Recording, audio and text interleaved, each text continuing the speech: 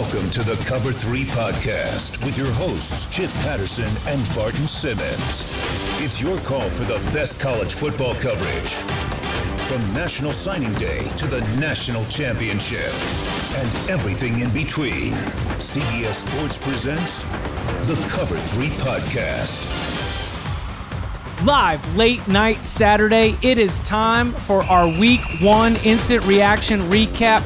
I'm Chip Patterson, that's Barton Simmons, that's Tom Fornelli. We have gathered together because Week 1 not quite yet in the books, but certainly we've had enough thrills from Thursday, Friday, Saturday to fill up a good reaction pod. Right now, as we are speaking, the Trojans are out there. The Graham Harrell offensive era is rolling. If anything goes bananas during the recording of this podcast, we will address it. But until then, we decide to look back at what has happened today and the rest of the weekend. Gentlemen, how are we feeling right now? As on the East Coast, we are about to work our way into September. How we doing? We are feeling blessed after a miracle Auburn cover helped me lock up my Auburn -3.5, because I'd been on a bit of a losing streak in the locks there as the day went on. So there was a nice way to finish the day. Well, you were firing it out of the gate, though. Looked like you were going to run away with this thing in Week 1, and then I think the dentist lock is where you started to stumble. The juju, he got that drill on me, and I was going down. Yeah. It's this was a fun day because there was really only a couple of actual marquee games, but this day was so college football all over the place. It was just so college football. There was FCS teams nearly knocking off FBS teams. There was like so many of the preseason convictions have already been called to task based on what we saw on the field. And then the night is closed with a really good Auburn game. And here we are as USC starts to do some USC stuff and let Fresno State sneak back in here too. So this was a very satisfying day just from a observational standpoint. I think that I might have texted to like no fewer than like 7 different friends, just who of course, you know, everyone hits you up on a day like today. And I just, and a lot of my responses were just, I love this big, dumb sport so much. Like this big, stupid sport with so many different ways that things can go, so many blown leads, so many comebacks, hearts broken. It was all fantastic. We will get to some of those FCS teams and some of those blown leads in a little bit, but let's start with the Auburn win against Oregon, because it had a lot of different angles to it, because there were a lot of different times where we had a certain outcome in mind, because Oregon comes right out of the gates. And Barton, I'll start with you first, because, you know, as we are trying to prepare for this podcast, Tom, you had to write about it for CBSSports.com. We all had our different assignments. You're kind of working all your different angles, and for a good portion of this game, you had to commit to the idea that Oregon was about to win. You had to commit mentally to the ideas like, okay, so what does this mean for Oregon? What does this mean for the Pac-12? What does this mean for Auburn? All of that.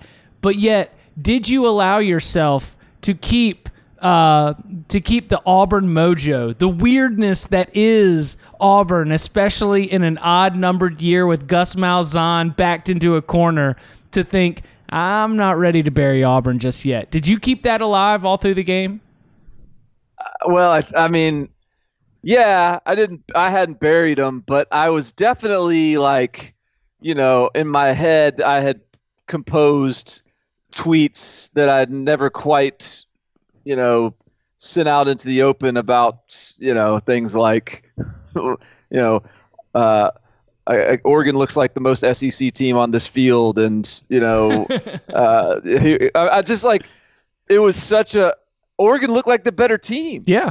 Like they looked like they were clearly the better team in the first half, and the whole and even as I was thinking about things like to write this week, there were storylines surrounding this Oregon win and why they're more equipped to beat an SEC team than some of the previous West Coast contenders. And and then the game just starts to like barely perceptive, like you could barely see how it's shifting with the naked eye, but it starts to shift.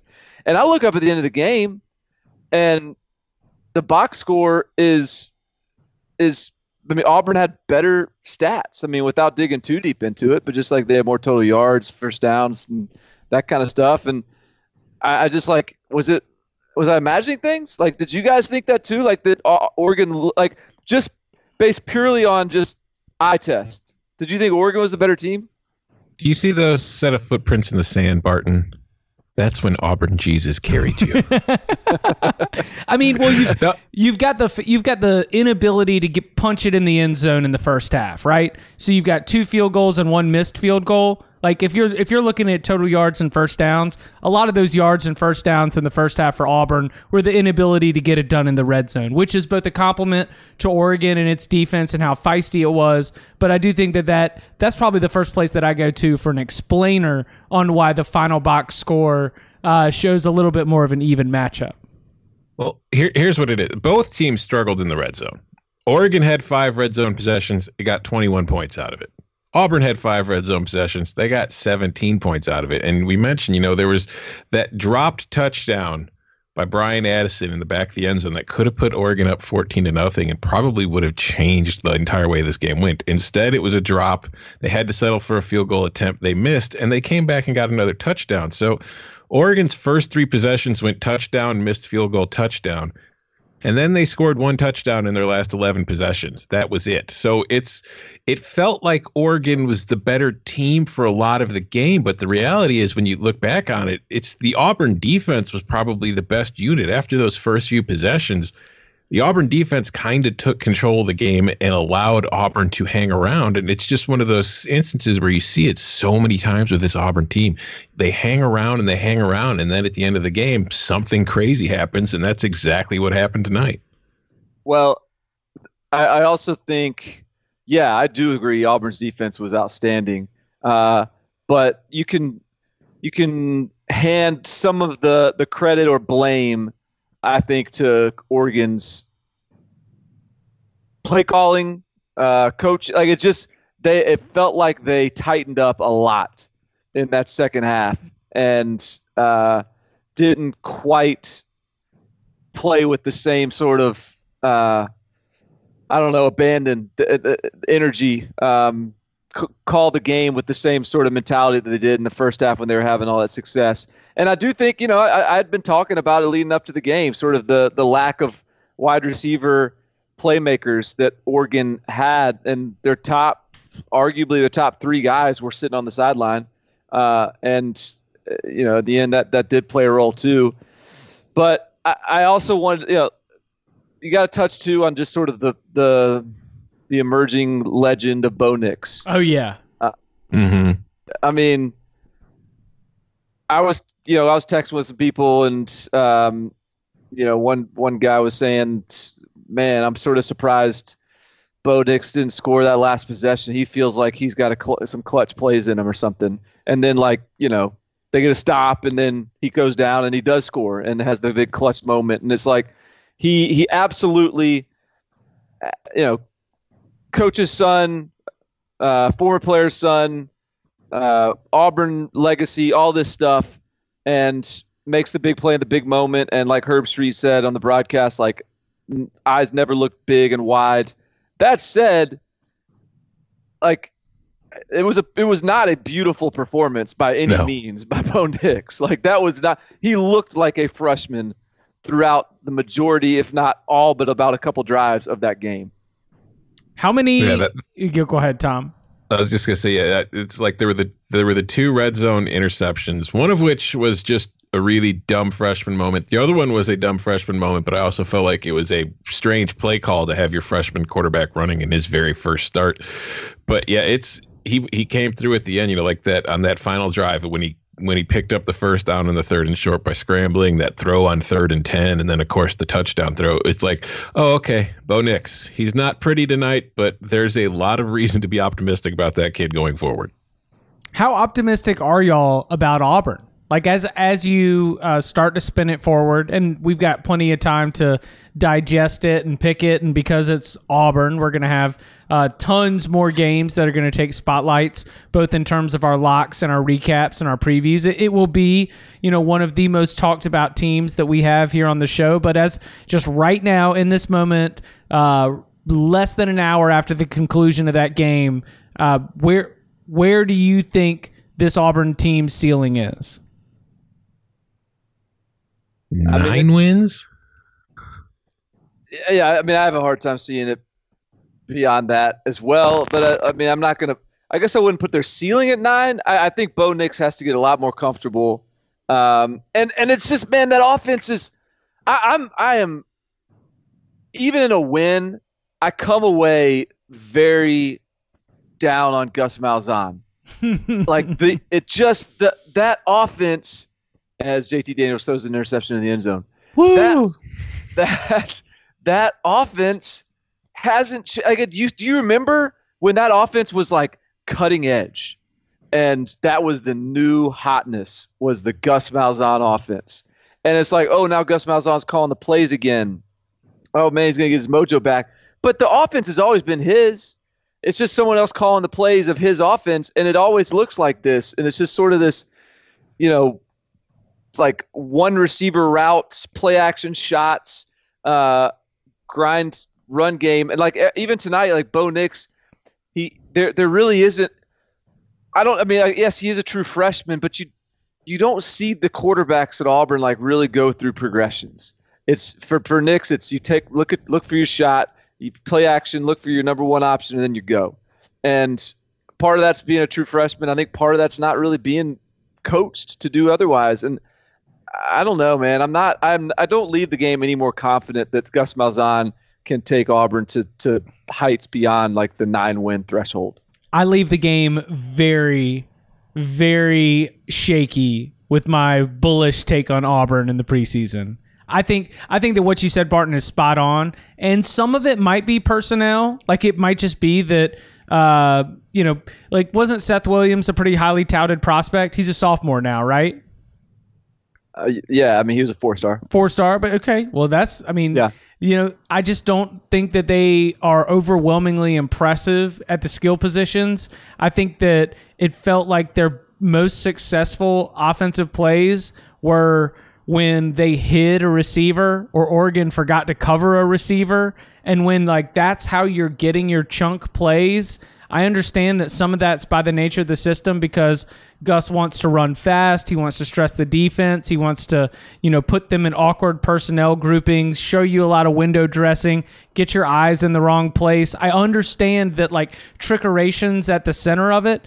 And if, part of buying into the Auburn stock, I know that I am getting some of that, but it really felt like that was all they got against Oregon was, again, at the end, the score comes in this sort of frantic moment. And before that, the only touchdown seemed to come because of the other team's mistakes. This offense, outside of running at tempo, and there was one stretch, maybe one drive when I thought Jartavius Whitlow really got it going and the offensive line started to get a push. But it did not feel like they were out executing or effective in a major way against this Oregon defense. Maybe we will go on to see that is the Oregon defense, but I came out of the game much like you, Barton, where I was like, man, this Auburn offense is really lucky that its defense is going to keep it in every single game so that it can hope one of these trickeration moments works out in its favor in all of the close games against the best teams. They've got another big upset in them. Or this wasn't an upset, but they've got an upset. They've got a big upset in them somewhere along the way. They've got a head scratching loss somewhere along the way. And Yes. they'll toss up a few of the A&M type games and win some and lose some. So it's I think that lands it probably still in the 8-9 win range. Okay, so the SEC in general and the SEC East in particular really took center stage. And in the same way that I feel like we were cautioning about trying not to overreact, I wonder where we toe the line between pointing out individual bad losses and questionable situations, and where we can group these things together. So, like, let's start with Tennessee. Is this an individual instance? Is this one game, or are things seriously wrong with Tennessee right now? I think that there's I don't know if it's like, it's not like an emergency, because we see that so much in the first week where weird things happen, okay? But they also lost at home to Georgia State, a team that went, 2-10 last year, I believe? Yes. So you can't write it off too easily, and it's not like it was a fluky loss. Georgia State was outplaying Tennessee for 60 minutes. It started right from the beginning of the game. Tennessee fumbled on the second play of the game. Georgia State scored right afterwards. Then Tennessee came back and took a 14-7 lead. And I figured at that point, okay, game's over. Tennessee's going to run to her out. It just never happened. They couldn't, they could not get Georgia State off the field whenever they needed to get them off the field. And then in the fourth quarter, it was Georgia State that looked like the SEC team hosting, the Sun Belt team. They were just grinding Tennessee down in that fourth quarter, outscored them 17-10, although, Tennessee had that touchdown with 2 seconds left to make it look like it was a closer game than it was. Georgia State was just the better team on Saturday. And there's no way you can look at that and say that's not a concern for Tennessee. Yeah, I mean, it's Georgia State went 2-10 last year, like you said, Tom, and it's not hyperbole to say that there is not a single player on their roster that Tennessee wants or wanted. Maybe Dan Ellington. Maybe. Saying, yeah, like now, yeah, like Dan Ellington and but out of high school, like Tennessee took every single one of their guys over the Georgia State guys. And so there's zero excuse for a loss like that, like just none. And I mean, it's just hard to wrap your head around. Like, how did we get this bad? How did it sink this low? They've got players. I don't understand it. And it is a coaching staff. It's like an all-star coaching staff. So something's wrong, but who do we blame here? Like, what do we even do? Like, I don't even know where to go if I'm Tennessee. It's like, who are you firing?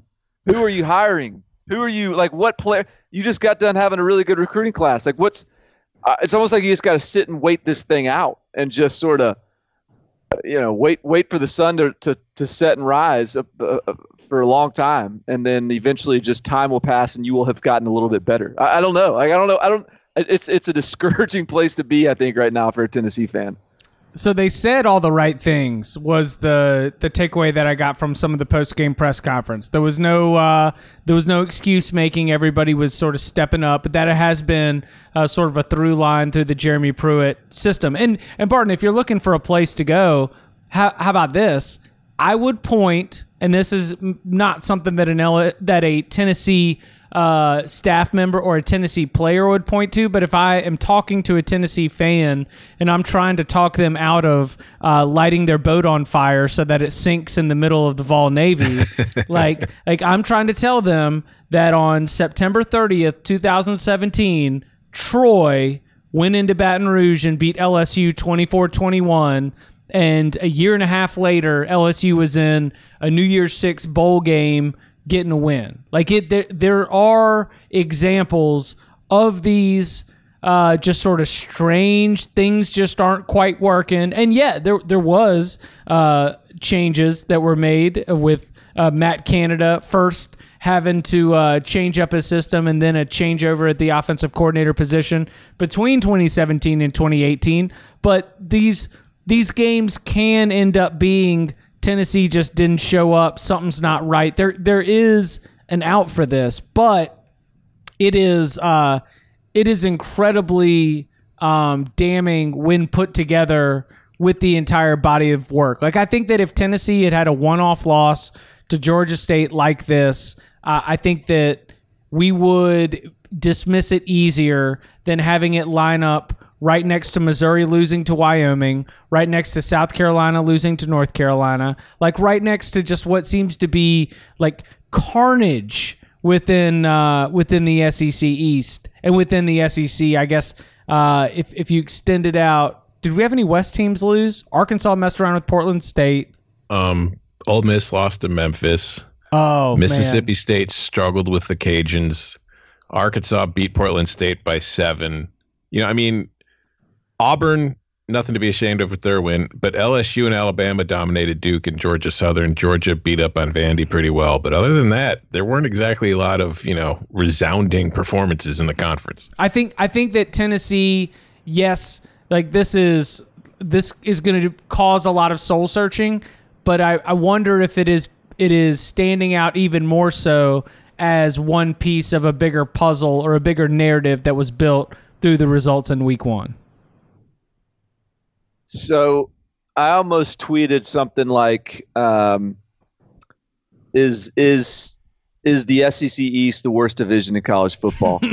Man, your drafts. I want to see Barton Simmons drafts. But I part of the reason I didn't even tweet it is because I thought about it. I was like, wait a minute. Did I tweet this exact same thing last year? Like, am I crazy? Does this happen every year? I feel like it happened last year where the SEC like either loses or almost loses to all these teams, or specifically the SEC East, and maybe over the course of like SEC play, there's an upset or two, or they play a West team close, or we convince ourselves that they're getting better because they're all playing each other. But ultimately, like, I think this is that's a terrible look for the East, what they did today. I mean, Missouri losing to Wyoming. Missouri was already counting their 9 wins. Like, they had penciled it in. 9 wins. Let's hope we win the last 3. Like, Kentucky beat Toledo, but they did, that wasn't dominating. They were down like 14-0 early. Yeah, they had to. They were in a fight that entire time. Seriously, that Terry Wilson did not look good. Like, reassess here. Think about this and give me an honest answer. Is what's better? What's a better division, the SEC East or the ACC Coastal? The East, because it has Georgia. That's it, and Florida. Yeah. They've got 2 teams that are better than any team in the Coastal. But I think that after you get past Georgia and Florida, the difference between the Coastal and the rest of the SEC East, not very big, if there even is any. And this might be an overreaction by me, but it also might be the proper reaction that then gets watered down with a bunch of interdivision games, and we just start deciding the SEC is better again, just because sort of, the season progresses, and so it's just at what point do we stop sort of making excuses for these sort of gross early season showings? Well, I tweeted earlier today, and I got yelled at a lot by a lot of SEC fans for it. I said, and this was before Missouri lost to Wyoming. But I tweeted, imagine if the Pac-12 lost to Memphis, Georgia State, and North Carolina today. Everybody would be talking about how it's eliminated from the playoff already. And they're going to talk about how it's eliminated from the playoff because Oregon lost to Auburn by 6 points at a last-minute TD. But the SEC gets to skate by, and the response from most SEC fans when I've mentioned that is, yeah, but it was Ole Miss, Tennessee, and South Carolina. They don't matter. So the conference is great, except for the teams that don't matter when they lose, but they count when they win. You know what? Go ahead. No, you go ahead. Well, I think what happens is that the SEC probably truly does have more talented players. It just doesn't have healthy programs, and that's what we've got. We've got like a Missouri, program that had the advantage of having Drew Lock, and last year I think Emmanuel Hall kind of helped that offense move a little bit, and they've had some good defensive lines, but I don't think Barry Odom has really fielded a dominant defense since he was a head coach. We've got Will Muschamp, who has had a South Carolina team that frequently has had head-scratching losses and lacked the kind of quality win that you want to see Butch Jones and the Tennessee era is obviously comes with all of its own oral histories and baggage that I'm not all in on Jeremy Pruitt, but I'm at least willing to know that it's going to take some time and some recruiting cycles before things really turn the corner in Knoxville. Like Ole Miss, there you go. There's another one right there. I think that there are more than a handful of programs in the SEC right now that have very talented rosters, but I would not say that they are healthy programs. And I think that really, really shows up in some of these non-conference weeks. And maybe that's why, Barton, as you mentioned, when we get into interconference play and it's talent against talent, it's conference against conference, familiarity comes in, we get some good games, and we're like, oh, yeah, the SEC's good again. Maybe it doesn't have to do with talent. Maybe it is like how healthy is your program. And that's where best becomes one of those, in the eye of the beholder type analysis because, yeah, you could have the best players and you could be good and you could be the best, but if it's not a healthy program, I think there's something to that, and it gets exposed in bowl games and non-conference games in some of these more one-off scenarios. So so I wasn't making it up. I just looked at last couple of like week ones in the SEC. And the 2018, 2017, whatever, some head scratchers, but nothing terrible. 2016 wasn't a great week one. App State really should have beaten Tennessee. I think this is the year I was thinking that. The great Perry Orth led South Carolina over Vanderbilt. There was UMass sort of playing Florida relatively close. West Virginia beat Missouri. Southern Miss beat Kentucky. So that wasn't a great first week, but I think that's a good point, Chip. And with that said, Will Muschamp deserves all the heat right now. He has had plenty of time. Where's the signature wins? Program to health. Yes. I mean, this is Mac Brown rolls in, takes a 2-win team, and in 1 year, first game, he's beaten South Carolina, and South Carolina needed that game. And I mean that one was in some ways that game would be more deflating to me as a South Carolina fan than Tennessee's loss would be as a Tennessee fan. You're already down if you're Tennessee. South Carolina's been trying to convince themselves that they're back for 4 years now. And Mac Brown rolls in on day one. It's not all that different. Like his I guess you could say the pattern is very similar to what he did at Florida. He went 7-6 the first year, then went 11-2, then took a huge step back in year 3, and then continued to just kind of flutter in year 4. South Carolina 6-7 in year 1, jumped up to 9-4 in year 2, dropped down to 7-6 in year 3, and now he's starting off, year 4 where they lost to North Carolina. So I wouldn't be shocked at all if, based on what I saw today. And again, you try not to overreact to what you see in the first game of the season. You really try, but just from what you saw, there wasn't a ton there to really get you excited about this Gamecocks team going forward. And I won't be surprised if come the end of the season, they're all of a sudden in the market for a new coach. Well, that's the problem. Is that to me, it's less about like what the product looked like on the field, and more about, look, if you can't beat North Carolina, who are you going to beat on the schedule? And North Carolina Tennessee. might be, yeah, right. And North Carolina might be good, but South Carolina has an their schedule is wild. So that's just that's a bad way to get things kicked off. And Jake Bentley, man, just is the same guy. The same guy he was as a freshman. Just hadn't changed. Bit of breaking news. USC quarterback JT Daniels was just helped off the field by trainers after getting twisted up on a sack. So his night might be over. Yeah, this is going downhill right now for USC. Mm-hmm.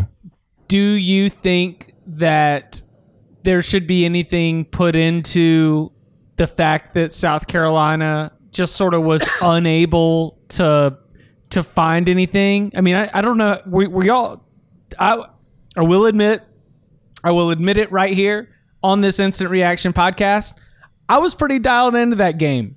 You know, the group chats were popping. There was a lot of conversation. I was like, you know what? All right, I am interested. I want to see how this goes. And South Carolina, especially on offense, Jake Bentley put, I'm going to say, 8 passes into the ground. Like, totally 100% ineffective for the last quarter and a half. From about midway through the third quarter on, I don't know if Jake Bentley did hardly anything that was all that impressive.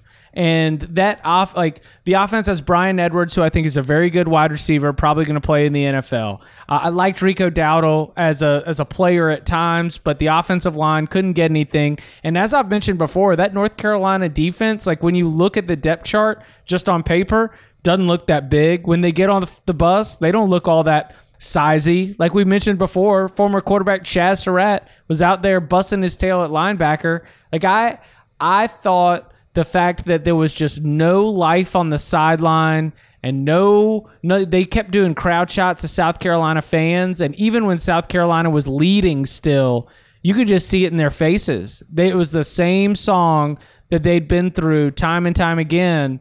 Like there just doesn't seem to be much hope right now. And that kind of stuff compiles on itself where like both of y'all have mentioned, it does seem very, very quickly like all of the heat is on Will Muschamp's seat right now. Hey, Chaz Surratt and the Tar Heels defense held South Carolina to 270 yards today, baby. That's just, yeah. Whew.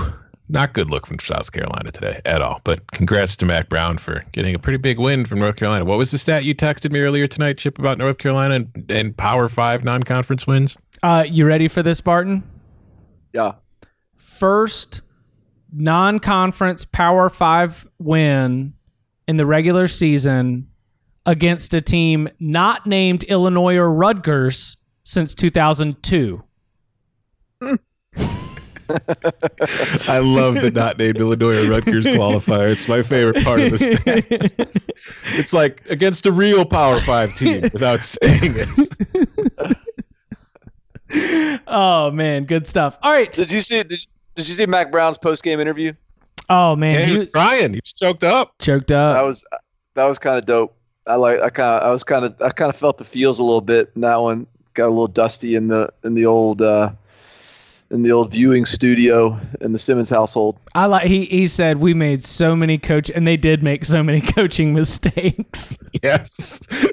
It was clearly the first game back for somebody who had spent Saturdays with Jonathan Vilma in the ABC halftime studio.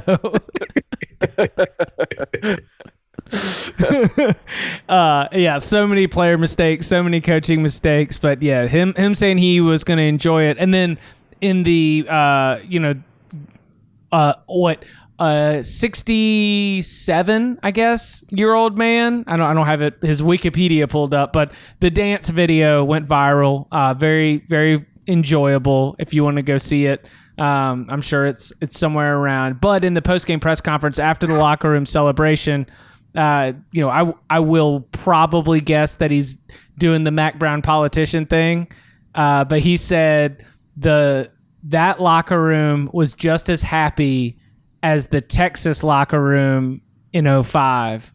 And I couldn't tell whether that would be more of a statement on North Carolina and how much those players enjoyed and that win meant to them, or how that Texas team was more relieved than happy that they'd won the national championship. I don't know, but the best thing about getting old is clearly the fact that if you just move your arm around and your leg, right, people think you're a great dancer. Right. Yeah. My other takeaway from the dance video was like, it looked to me like Mac sort of knew, hey, this is the thing coaches do now. They like dance in the middle of the locker room. So I'm going to do this and I'm going to move my body parts in a few different ways. But I can't wait for this to be over. And I want to get out of the middle of this circle as soon as I can. But that was something. Hey, the players loved it. That's all that matters. The hands up means everybody starts cheering so we can end this, right? But not enough, guys. But not enough. All right, let's get out of here. It's like the old man dance tap out. Just put your arms in the air like, I'm I'm done. Oh, man. All right, coming up on the other side, we will take a look around the country. Ohio State, Michigan, LSU, Texas, concern at Nebraska, Boise State over Florida State, all that and more next. Welcome to the Nothing Personal with David Sampson podcast. Do me a favor and blink, please. Did you blink? That's how fast the Major League Baseball season went in 2020. The postseason is already upon us. Whether it's baseball news, you on NFL, college football, water polo, chess, movies, if there's a story, we'll have it covered. Every weekday, 5 days a week. Just subscribe and download on Apple, Spotify, Stitcher, YouTube, or wherever else you find your podcasts. No BS, no soft tosses, no hot takes. You know, it's always business. It's nothing personal.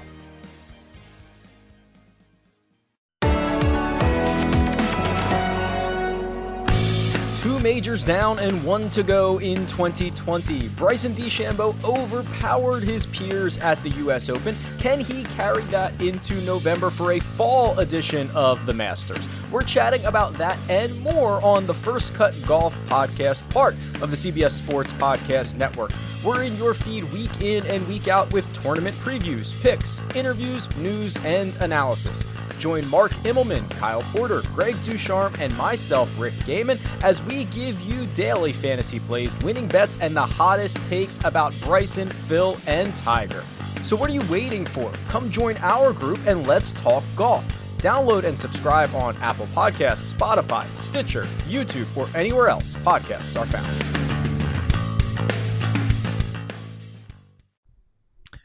All right, the Ryan Day era is off and running. Justin Fields, life looked easy for Justin Fields going up against FAU. And so I give some credit to Ryan Day and the offensive staff. I thought that they put everything out there for him. You know, you go out there, you make the right reads, you deliver the ball. We're going to have a good stat line. We're going to score touchdowns. Life's going to be good. The Buckeyes did not cover the spread, so that would be an L for your boy in the locks category, that we will get to that more the following week. But I would say, Tom, starting with you, how much did you get your eyes on Ohio State, and did you feel like you learned much in a game where they were clearly playing at another level and existing on another tier than FAU? I mean, you didn't learn much. It was confirmed. It's like, okay, yeah, so Justin Fields is good. Ohio State's talented. I mean, they were up, 28-0 in like 5 minutes? Yeah. The game was over really quick. And then after that point, they just kind of went into, okay, let's not get hurt mode, and just kind of cruised for the final, 55 minutes of the game, which is incredible to think about. But yeah, I mean, Ohio State's really, really good. Justin Fields had the 4 touchdowns. He had 234 yards passing. He also had a rushing touchdown to rush for 61. J.K. Dobbins got his 91 and his touchdown. Benjamin Victor kind of just said, hey, I'm the new stud receiver. Everybody learn my name. It's spelled weird, but it's not that difficult to say. And then the defense did, just showed out. I mean, FAU finished with 21 points, but 15 of those points came in the fourth quarter when your starters were long gone for the most part by then. And Lane was just in I got to give the boosters their cover mode. So there's not too much to take away from this other than, Ohio State, good, talented, better than FAU. Yeah. I mean, Justin Fields he is sort of what we thought he was, which is good. That's a good thing. He's not. I mean, he had 4 touchdown passes and a touchdown run. Is that right? Mm-hmm. Stat. Yep. And I think, really 3 of the touchdown passes were just no one near the receiver. Yeah. No. like one of them, he had to at least just sort of put it in the area, and because there was actually like a DB trailing the receiver. But I'm not, and I am anxious to anoint Justin Fields because I was one of the folks hyping him out of high school. But it's not time to do that yet, because this is just making sure he checks the talent box, and I think he does. And I think the offense is going to be really dangerous with him. But we can't. I'm not sure we can put any Justin Fields. Is the question, is Justin Fields good enough to take Ohio State to the playoffs? I'm not sure we can put that to rest after the FAU showing. When I compare it to Michigan, though, Barton, I did you get your eyes on Michigan, Middle Tennessee? It was gross. Yeah, see, I come out of today. I agree with you. Like, I totally agree. He just had to sit back there with good protection and wait for the mesh route to complete to throw it to a wide open receiver down the seam. Like, everything was laid out. It was all on easy mode. He was playing Madden on rookie. I agree with you 100%. But when I take watching Ohio State and I take watching Michigan, I come out of today as we're sitting here late night Saturday night, and I'm like, I still feel pretty good about thinking that Michigan is ahead of that Ohio State is ahead of Michigan right now. And I don't know where Michigan is at offensively, and I don't feel great about the Dylan McCaffrey kind of working him in there, but he might be better than Shea Patterson. And I don't know, man. I did not love the Wolverines' performance against Middle Tennessee. So here's a question for you guys, and this is the instant reaction pod. So overreactions or like Saturday impressions they can change. Like you can change your answer on Monday. It's okay. I'm not holding you to this. But how would you rank if you had to just say today, predict the top the ranking of the top 5 teams in the Big Ten? How would you rank them? Ohio State 1, Wisconsin 2. Oh, yeah, there we go. Michigan 3, Penn State 4, I guess, although I barely saw any of that game, but it sure didn't look like they had much trouble at all with mighty Idaho. And then 5th, Illinois, baby. Brandon Peters. So you're buying the Wisconsin based on blowing out South Florida then. Well, I just think that based on what I saw through the first weekend, I mean, Wisconsin was much more impressive than Michigan was. It's not that Michigan was awful. They didn't blow out Middle Tennessee. It was 40-21 final, but they averaged about 6 yards per play. The offense kind of hit sputters. My bigger concern was the fact that, Middle Tennessee put up 300 yards and 21 points on a Michigan defense and kind of, broke some big plays there for a while. But I think Michigan, more than anything, kind of shot itself in the foot. It had the 2 turnovers, including one. Shea Patterson, on their very first play of the game, he scrambled, got the first down, and then got tackled from behind, lost the ball. Middle Tennessee, recovers it. And then Michigan muffed a punt later, which gave Middle Tennessee a short field. So it wasn't an impressive performance by any stretch, but it also at the same time wasn't really the kind of game where I'm like, oh, I've got serious concerns, as much as it was, okay, this is still a Michigan team that has work to do. But I think that once, they get settled in, they're going to be just fine. I agree with Tom that I slot Wisconsin ahead of Michigan, and I probably have as much big impression away from the fact that it was a shutout, because when Wisconsin started to slip defensively, that was when my alarm bells went off, because Jonathan Taylor's nasty, and you can always count on some level of efficiency from that Wisconsin offensive line, but when they're not able to complement that with a really good, dominant, and imposing defense, then that's when things start to get concerning. And look, it's South Florida.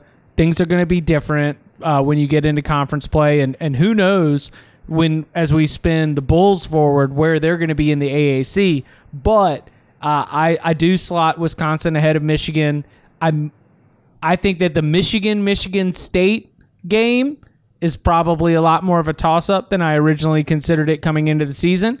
I think Michigan-Penn State is a lot more of a toss-up than I considered it coming into the season. But also to welcome in Scott Frost, Adrian Martinez, and the Cornhuskers in there, I found it interesting that Tom didn't mention them. And I agree that I felt myself coming out of the Big Ten Week 1 conversation, moving down Michigan, moving down Nebraska, moving up Penn State, and moving up Wisconsin. But again, I leave Ohio State at number 1. Well, I want to be clear. I'm putting Wisconsin ahead of them in my Week 1 power rankings. But if they were to play on a neutral field next week, I'd be picking Michigan to beat Wisconsin. That's my point. Is I'm just curious who you actually think are the best teams based on the limited info we have. I'm not saying who deserves to be ranked what. I'm saying who you think or who you. I still think Michigan's better than. I still think Michigan's better than Wisconsin. Yes, I think it's Ohio State and Michigan. Okay. See, I'm Penn State, I know it was Idaho, but Penn State is probably going to have a better defense this year than Michigan is. They got better players. Yeah. Penn State's players on defense they're loaded on defense. And so the question I have is with their offense. Their offense is, I don't know like where the delta is between like where your offense should be against MTSU versus where it should be against Idaho. Like I don't know what the what the leveling factor is that allows us to compare those two. But I grant that Michigan it was first game of a new coordinator in a totally new system, so we should allow them some growing pains. But I just think that it's Penn State's going to have the schedule. Who they play someone this week they should beat, and then they play Pitt, and then they play somebody good. They play Buffalo this week, and then they play Pitt. Then they play at Maryland. Then it's Purdue. Then it's at Iowa, and then Michigan. That is about as good of a schedule as you can ask in terms of building up towards like the beat of the schedule. So Penn State's going to have plenty of time to get clicking. I am tempted to think Penn State is going to be that sneaky team in the Big Ten this year. And I think that could mean that they're the second best team. Yeah, no, I don't think I don't think it's impossible by any stretch, but I'm not ready to do that just yet. I think that if you give me Michigan State minus 6.5 at Penn State on October 19th right now, I'm taking Penn State money line. Penn State versus who? Michigan. Oh, sorry. I said Michigan State. I thought you said Michigan State. Yeah. Penn State. Yeah. I think I would too. That's fine, but for all the struggles that Michigan seemingly had tonight, it still put up 40 points. Yeah, and like I said, this is all just this is snap judgment time right now. So I'm not trying to sentence them to anything for this. Granted, I'm just 40 talking. points is only half of 79, which is what Penn State put up. So, yeah. No, I listen as somebody who was interested in Michigan going over 55. The fact that I needed a Middle Tennessee late fourth quarter bizarro touchdown to hit that, there was a lot of frustration with Michigan's offense for your boy on Saturday night. It don't matter how you get there. It just matters that you get there. All right, so what about Nebraska? Is there warranted concern for the fact that it took 3 non-offensive touchdowns for Nebraska to win by 14? Yeah, you never want to overreact too much. It could have just been, an offense playing its first game of the season and struggling, but the offense certainly didn't look, to be firing on all cylinders. Adrian Martinez did not look great. He only threw for 178 yards. He was 13 of 22. He didn't throw for a touchdown. He had the 1 interception. He ran 13 times, only had 6 yards, because of sacks. But it was not the kind of performance you expect, because like you said, they needed their defense to bail them out. And when you tune into Nebraska and everything you hear about them, with Scott Frost and what he did at UCF, and when he's coming to Nebraska and they're going into year 2, and last year the defense was awful and the offense is what really helped them win games down the stretch. So you come into the season against South Alabama and you think, oh man, they're gonna put on a show for the home crowd today. They're going to put up some points against the Jaguars, and they couldn't. They really could not find any kind of rhythm offensively, and it's something I think that is a concern for the coaches, or at the very least, maybe they're looking at it as a learning experience, something to coach them up on, to figure things out. Make sure maybe Nebraska got caught up in its own hype, because there's been a lot of hype about it this offseason. So maybe this is one of those chances for the coaches where it's kind of a blessing in disguise, a little bit of a wake up call for them as they go into next week, ready to actually have to prepare and play football. But I don't want to freak out, but it was, when I was watching that game, it was like they did not look sharp at all. They did not look cohesive. The offensive line, I thought, was kind of, soft at times. You weren't really able to get any push. Nebraska averaged 2.2 yards per carry today against South Alabama. And I'm not knocking South Alabama, but if you can't get 3 yards per carry against South Alabama, what are you going to do against Wisconsin? What are you going to do against Iowa? And so that's a concern to me. That offensive line's got some improving to do. I baked in a lot of year 2 coach impact for team improvements, and that's probably a good lesson to not assume that just because you hear good things or I think you got to prove it in order to start to trust significant improvement. I say that with Chip Kelly in mind for that Cincinnati clunker against where Cincinnati just totally just beat the hell out of UCLA, just beat them up. Scott Frost and Nebraska just didn't look like it took a big step forward against South Alabama. Obviously, Jeremy Pruitt's another year 2 guy.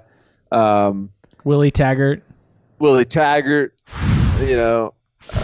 Chad Morris, the year 2 guy who didn't look much better at Arkansas. There's probably more out there I'm not even thinking of, but a lot of year 2 clunkers in week 1.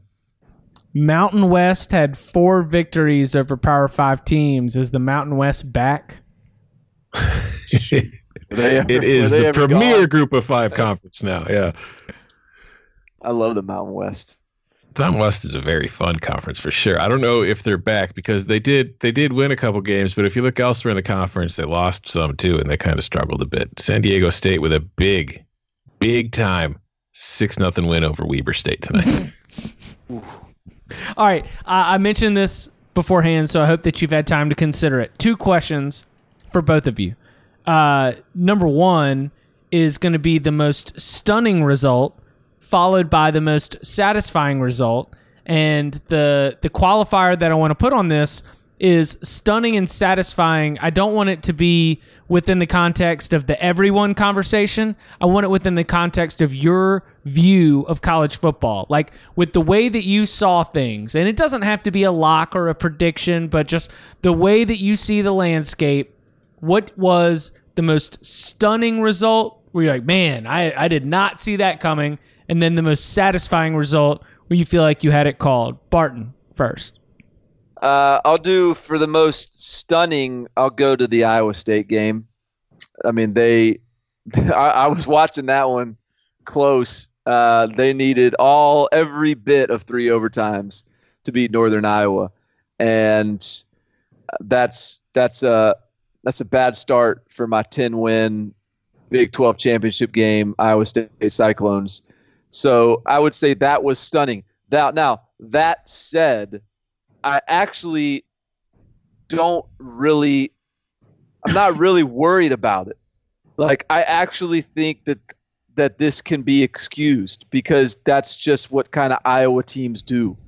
They just kind of get in these backyard brawls, and they all are just, a bunch of farm boys that, have known each other, and they just kind of big old country fed boys, and somebody wins, somebody loses. It's always close. It's like you replace corn with I don't know, whatever stereotype we want to have for the Tennessee Mississippi border, and you just sort of say like, yeah, it was Ole Miss Memphis. It was a bar fight.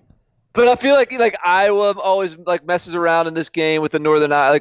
I would have to go back and look, but I feel like Northern Iowa scared teams before, and it doesn't necessarily mean that you're not very good if you don't blow out Northern Iowa.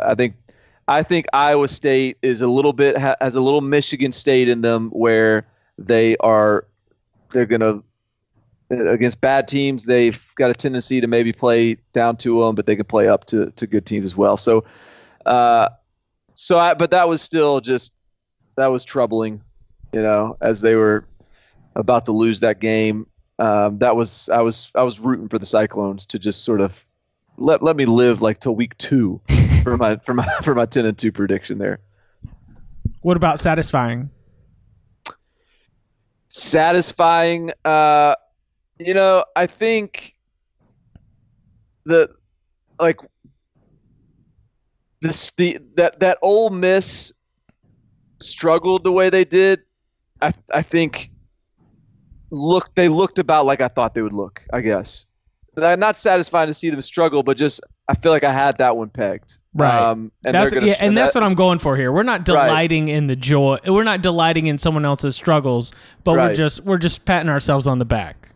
Yeah, I mean, I think this is going to be a long year, and that game against Memphis doesn't really change my opinion there. I mean, I think this is still going to be a really long year, and I mean, that Cal game is going to be an ugly one because Cal ain't scoring on anybody. It is encouraging that Ole Miss's defense is playing a little better, but no, like that was about what I sort of expected Ole Miss to look like.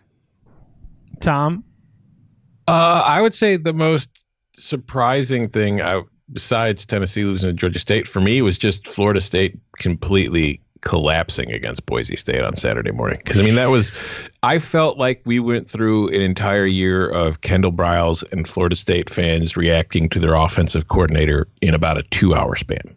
Because this was a team that jumped out to a huge quick start, had the 24-6 lead on Boise in like the first 20 minutes of the game, and then just pretty much stopped playing football on offense. And the defense kept giving up touchdowns. That whole kind of thing was kind of shocked to me because I had the over on Florida State's win total this year. I thought that with Briles in there, with a second year under Taggart, I thought that this was a team that was going to take a step forward in 2019, not in that whole really competing with Clemson kind of way, but at least becoming a possible third team in the ACC that you kind of have to respect. And that all went out the window really quick in the second half of that game. What about your satisfying? This isn't about really for me as much as it's UTEP has won the last 2 bottom 25 titles. And on Saturday night, UTEP beat Houston Baptist narrowly 36-34, but the Miners are 1-0. So that means they've already got a good head start on on avoiding the three-peat. So I'm very happy for the Miners. For at least 1 week, they will remain outside the bottom 25. All right, I'm going to say that my most stunning result, the one that I absolutely did not see coming, was Texas just heavy-handedly throwing down Louisiana Tech. I had many good reasons to pick Louisiana Tech against the spread, and they did not have a lot, and I am having trouble because I don't get the Longhorn Network, and I will have to find the replay of that. I'm having trouble deciphering whether that is a good sign for a Texas defense that had to replace a lot of key players, or whether it just means we've turned a corner in this particular cycle of Skip Holtz's Louisiana Tech team. So it is stunning because I'm still trying to unpack it as we record this podcast. 45-14 was not how I saw that one playing out, especially with the fact that Texas had that thing as a shutout for most of the game. My most satisfying result is Boston College over Virginia Tech. I thought the wrong team was favored right there, and I think that the way that Boston College was able to get going on offense against Virginia Tech only reinforces the idea that you should be concerned with the fact that Bud Foster's announcing his retirement after this season, not necessarily providing the kind of landscape for a let's go do it for Bud Foster kind of attitude around Blacksburg. I think that this is, we had a very smooth transition from Frank Beamer to Justin Fuente in the fact that Frank Beamer's last year as head coach, they had to beat UVA to be bowl eligible and keep their bowl streak alive. But then the next year, Justin Fuente, year one with Blacksburg, with the Hokies in Blacksburg, takes them to the ACC championship game. Yay. Hooray, all is well. Athletic Director Whit Babcock, you did it perfectly. It's so hard to replace a legend. I think what we are finding is that the difficulties that so many schools and programs have seen trying to replace a head coach who's been there for decades might actually be happening not with the head coach, but with the defensive coordinator, and that is going to lead to all kinds of identity issues for Virginia Tech. So, I'm not satisfied that Virginia Tech is going through those issues, but it was a hunch that I had. And for Boston College to be the underdog in that game at home against Virginia Tech and then be able to win that game pretty handily and see some of the reaction coming from Virginia Tech fans afterwards, I feel like I had that one pegged a little bit right. So, again, I do not delight in their struggles, but I at least do think that Boston College with A.J. Dillon fully healthy, Anthony Brown still there getting rolling. Like, yes, they lost some NFL players on the defensive side, but that is still a team to be reckoned with. And for Virginia Tech, very interesting season ahead for Justin Fuente. Dude's got a dude with the dude's got a dude. Wow. I've had some healthy skepticism on Virginia Tech too, and I've sort of been like, what am I missing? Like, why are they being picked to finish second in the Coastal, or why are they? And I'm with you. I'm kind of like, okay, this makes me feel like maybe I wasn't crazy all along. Maybe there is a ways to go here for Virginia Tech. Anything else in the notebook that we want to get out of here before we wrap this up for tonight? Quickly, it was only against Eastern Washington, but the signs of life from Jacob Eason, I think, were very encouraging and could make Washington a more fun team than they've been in a few years. Because he can move it down the ball. That Jake Browning can't make. Yes. Because he can push the ball 30 yards down the field. Yeah, he made some nice throws. Yeah. I'll send a shout out to Northwestern and Stanford for being exactly what you thought Northwestern and Stanford would be. Oh my God, that was as Northwestern Stanford as anyone could have imagined. Complete with knocking QBs out of the game on both sides, and also I think Alabama's still good. Yeah, and that defense is going to be all right, I think. I will give a shout out to Barton Simmons because the most Utah team that Utah could ever Utah looks about right. I will say on the Utah deal, while that is encouraging that they handled business against BYU, did Tyler Huntley just look a little skittish to y'all? He was. I don't know. They can win the Pac-12, I think, because it's so Utah. But I don't know, for them to be like a playoff team. Like, that's hard for me to envision Tyler Huntley in the playoffs. He just wasn't. I don't know. I seem to remember him being better than he looked the other night. But that's Utah for you, I mean, night jitters. He called BYU BY Poo in the post-game press conference, which is just so pleasant and nice. What? He called them BY Poo? Yeah. Well, he just earned a Heisman vote. Not because I don't like BYU, but because that's some good, solid 5-year-old punting right there.